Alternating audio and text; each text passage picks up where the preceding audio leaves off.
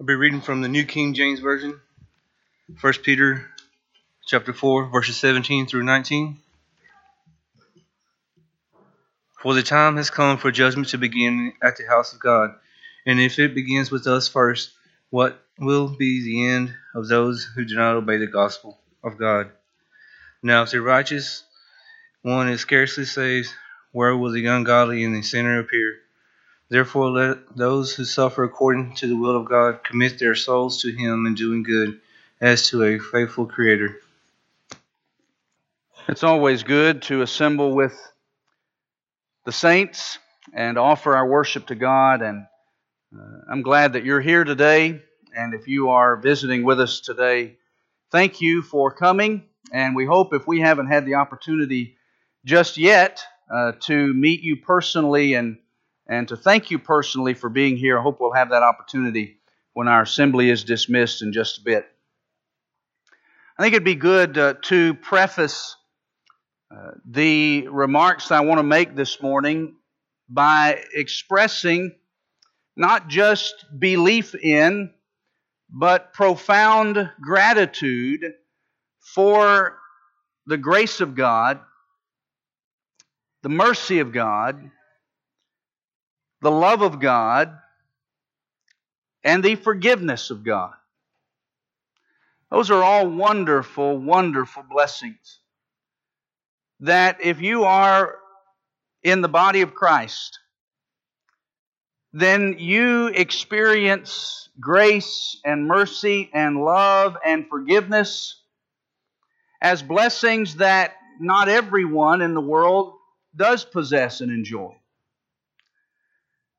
And I find a lot of peace in the reality of those characteristics of God.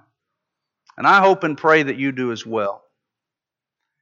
Now, that said, one of the things that is unfortunate and tragic in our world today is that there's a contemporary view of these blessings that seems to want to ignore personal responsibility, and that seems to want to take advantage of God's mercy and grace and forgiveness and love without much commitment on the part of the recipient of those blessings. Now today I'm not addressing the occasional stumbling of the conscientious Christian. Regardless of how strongly we want to live the Christian life, we are all going to stumble from time to time. That's not what's on my mind this morning. Instead, I want to concern ourselves and address our thoughts this morning toward those who seem to want to live their lives in ways that please them, and yet expect God to simply overlook their choosing not to live in ways that please Him. And I hope we see the difference. It's one thing to live life trying as best we can with each day to live the way God wants us to live, and occasionally falling short of the standard. That's one thing. It's quite another to simply decide, you know what, I want to live my life my way. And I just simply expect God's mercy and grace and love to simply overlook that. And for God to just turn a blind eye to my decision to not live the way He wants me to live. And sometimes we may add to this problem by overlooking the rebellion in the lives of others, by simply saying, well, I know that person they don't seem to really want to do what God wants them to do, but I just believe God's love is going to overlook that.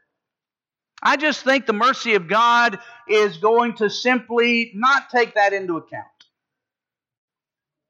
And so the sinful person continues to live in irresponsibility, makes no attempt at correction, and expects all the while for God to simply look the other way.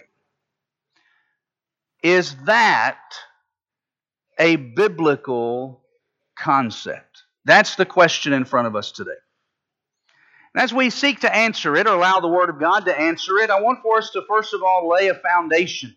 It's just so that we understand some basic principles about what God expects of us as His children. And so we'll start with the words of Jesus in John 14, verse 15, a very simple, straightforward, unambiguous statement. Jesus said, John 14, verse 15, "If you love me, keep my commandments." If you love me, do what I say. One chapter later, John 15, verse 14, just reverse the numbers. And it's a very easy thing to remember, 14, 15, and 15, 14. Jesus said in 15, 14 of John, "You are my friends if you do what I command you."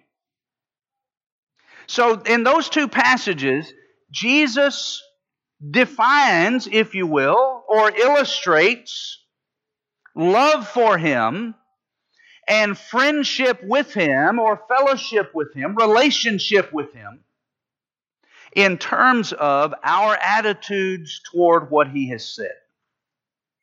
So if I truly love Jesus, and I want to be friends with Jesus and possess that kind of close relationship, I can't divorce those things from my attitude toward what He has said for me to do. Does that make sense? Open your Bibles to 2 Corinthians chapter 10. 2 Corinthians chapter 10.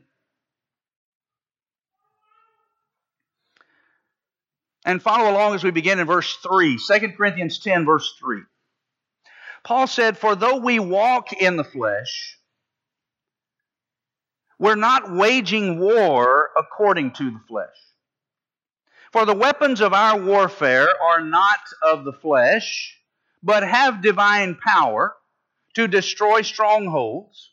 We destroy arguments and every lofty opinion raised against the knowledge of God, and take every thought captive to obey Christ, being ready to punish every disobedience when your disobedience is complete." Now I want us to focus specifically on the end of verse number 5. After Paul said, look, we are at war, we're in a battle, but we're not waging war according to the flesh. In other words, the battle that we're involved in as Christians is not a physical, battle, one that's fought with material weapons, carnal weapons. But he said we are at war, we are at battle, but the battle that we're involved in involves ideas. It involves thoughts. And we battle against those things, those lofty thoughts and opinions that have been raised against the knowledge of God. And in the process, it's our desire, into verse 5, to bring every thought into captivity unto the obedience of Christ. That ought to be our goal. To bring every thought, my thoughts, to take every thought captive to obey Christ. Is that how you view your life as it pertains to your relationship to obeying the Lord? That it's your desire to bring even your every thought captive for that purpose, to obey Jesus. Paul wrote to the Thessalonians and said to them, "You received from us how you ought to live." 1 Thessalonians 4, verse 1. John would write, "This is the love of God, that we keep His commandments. And His commandments are not burdensome." 1 John 5, verse 3. So, both Jesus and John, the inspired apostle, defined in terms of love, what it means, in terms of obedience, what it means to love God. In other words, love is defined by how we view obedience to Christ. how He wants us to live. All right, so and those texts are clear. They're not ambiguous. So how then, in view of that, can anyone find comfort with the belief that God is simply going to overlook willful disobedience? I'm talking again about sins of presumption, where we simply say, you know what, I know God said that, but I know God wants me to do this, but I'm not going to do that, and I'm just going to expect God's mercy and God's love to overlook that. How can a person find comfort in that idea in light of those passages? So what's the key concept then?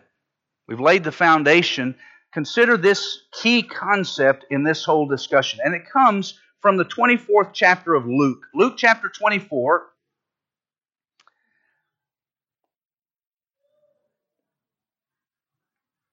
And I want you to pay close attention to verses 46 and 47.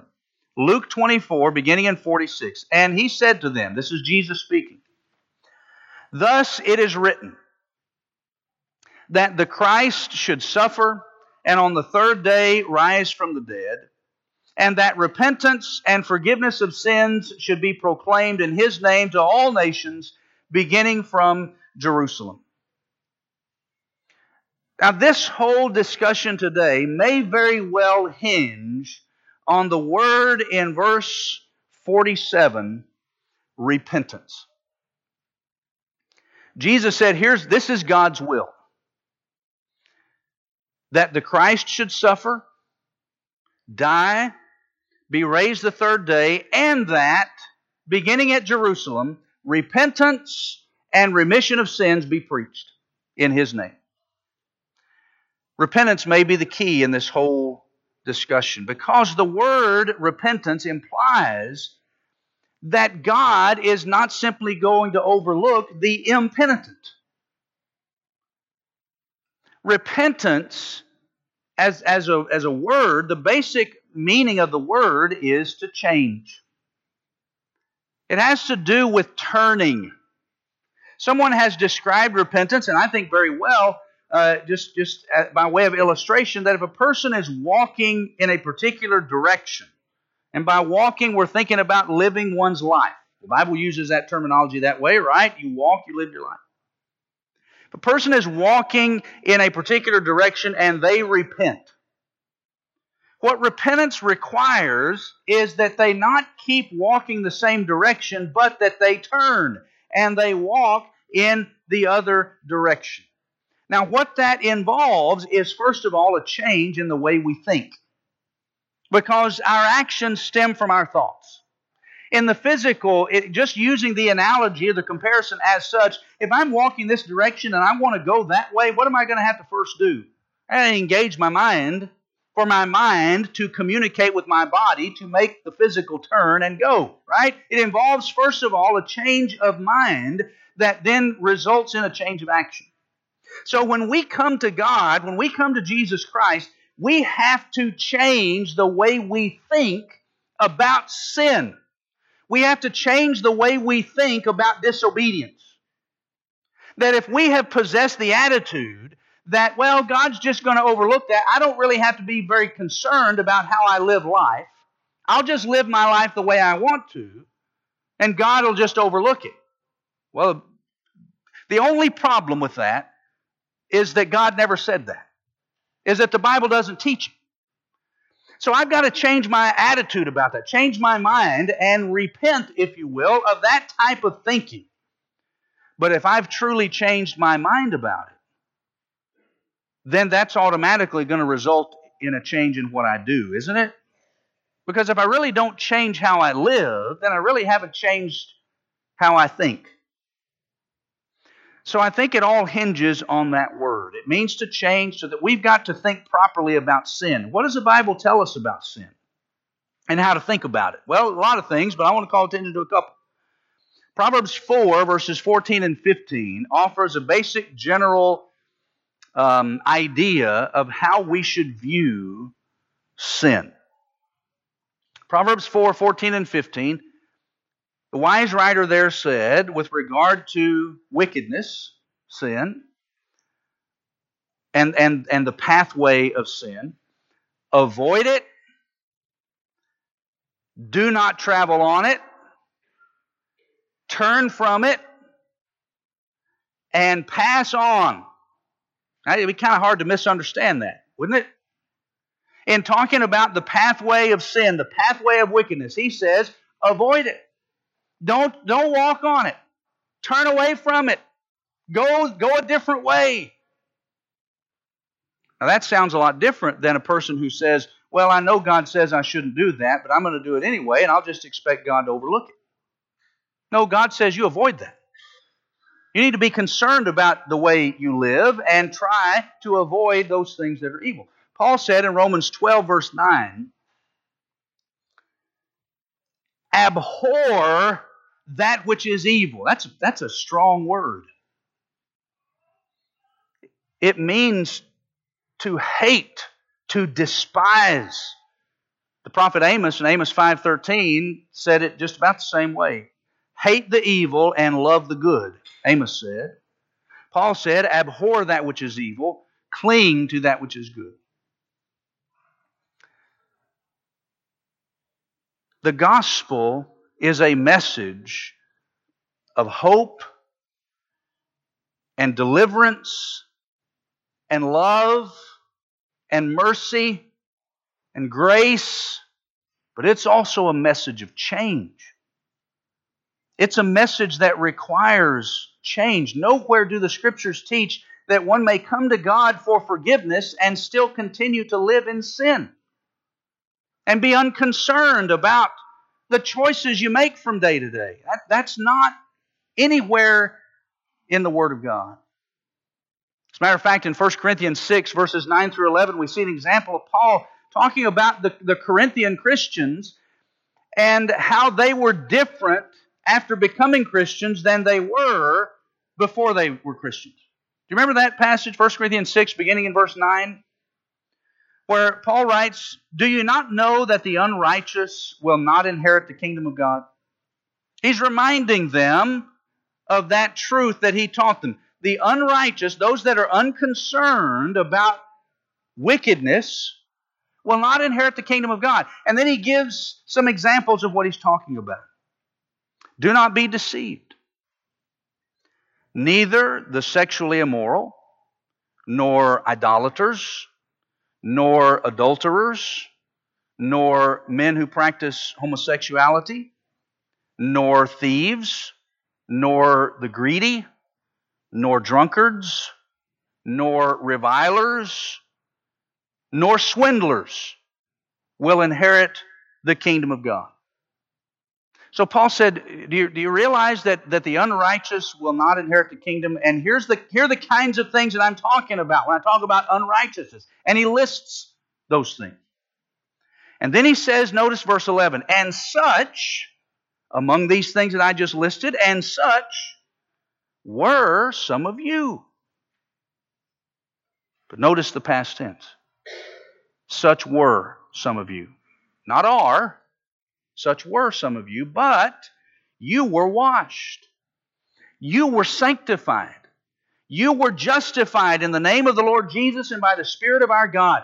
Paul is making the point that when they were washed, their being washed did not sanctify their adultery. It didn't sanctify their stealing. It didn't sanctify their extortion or swindling or homosexuality or any of that. Being washed didn't just automatically make all of those things okay.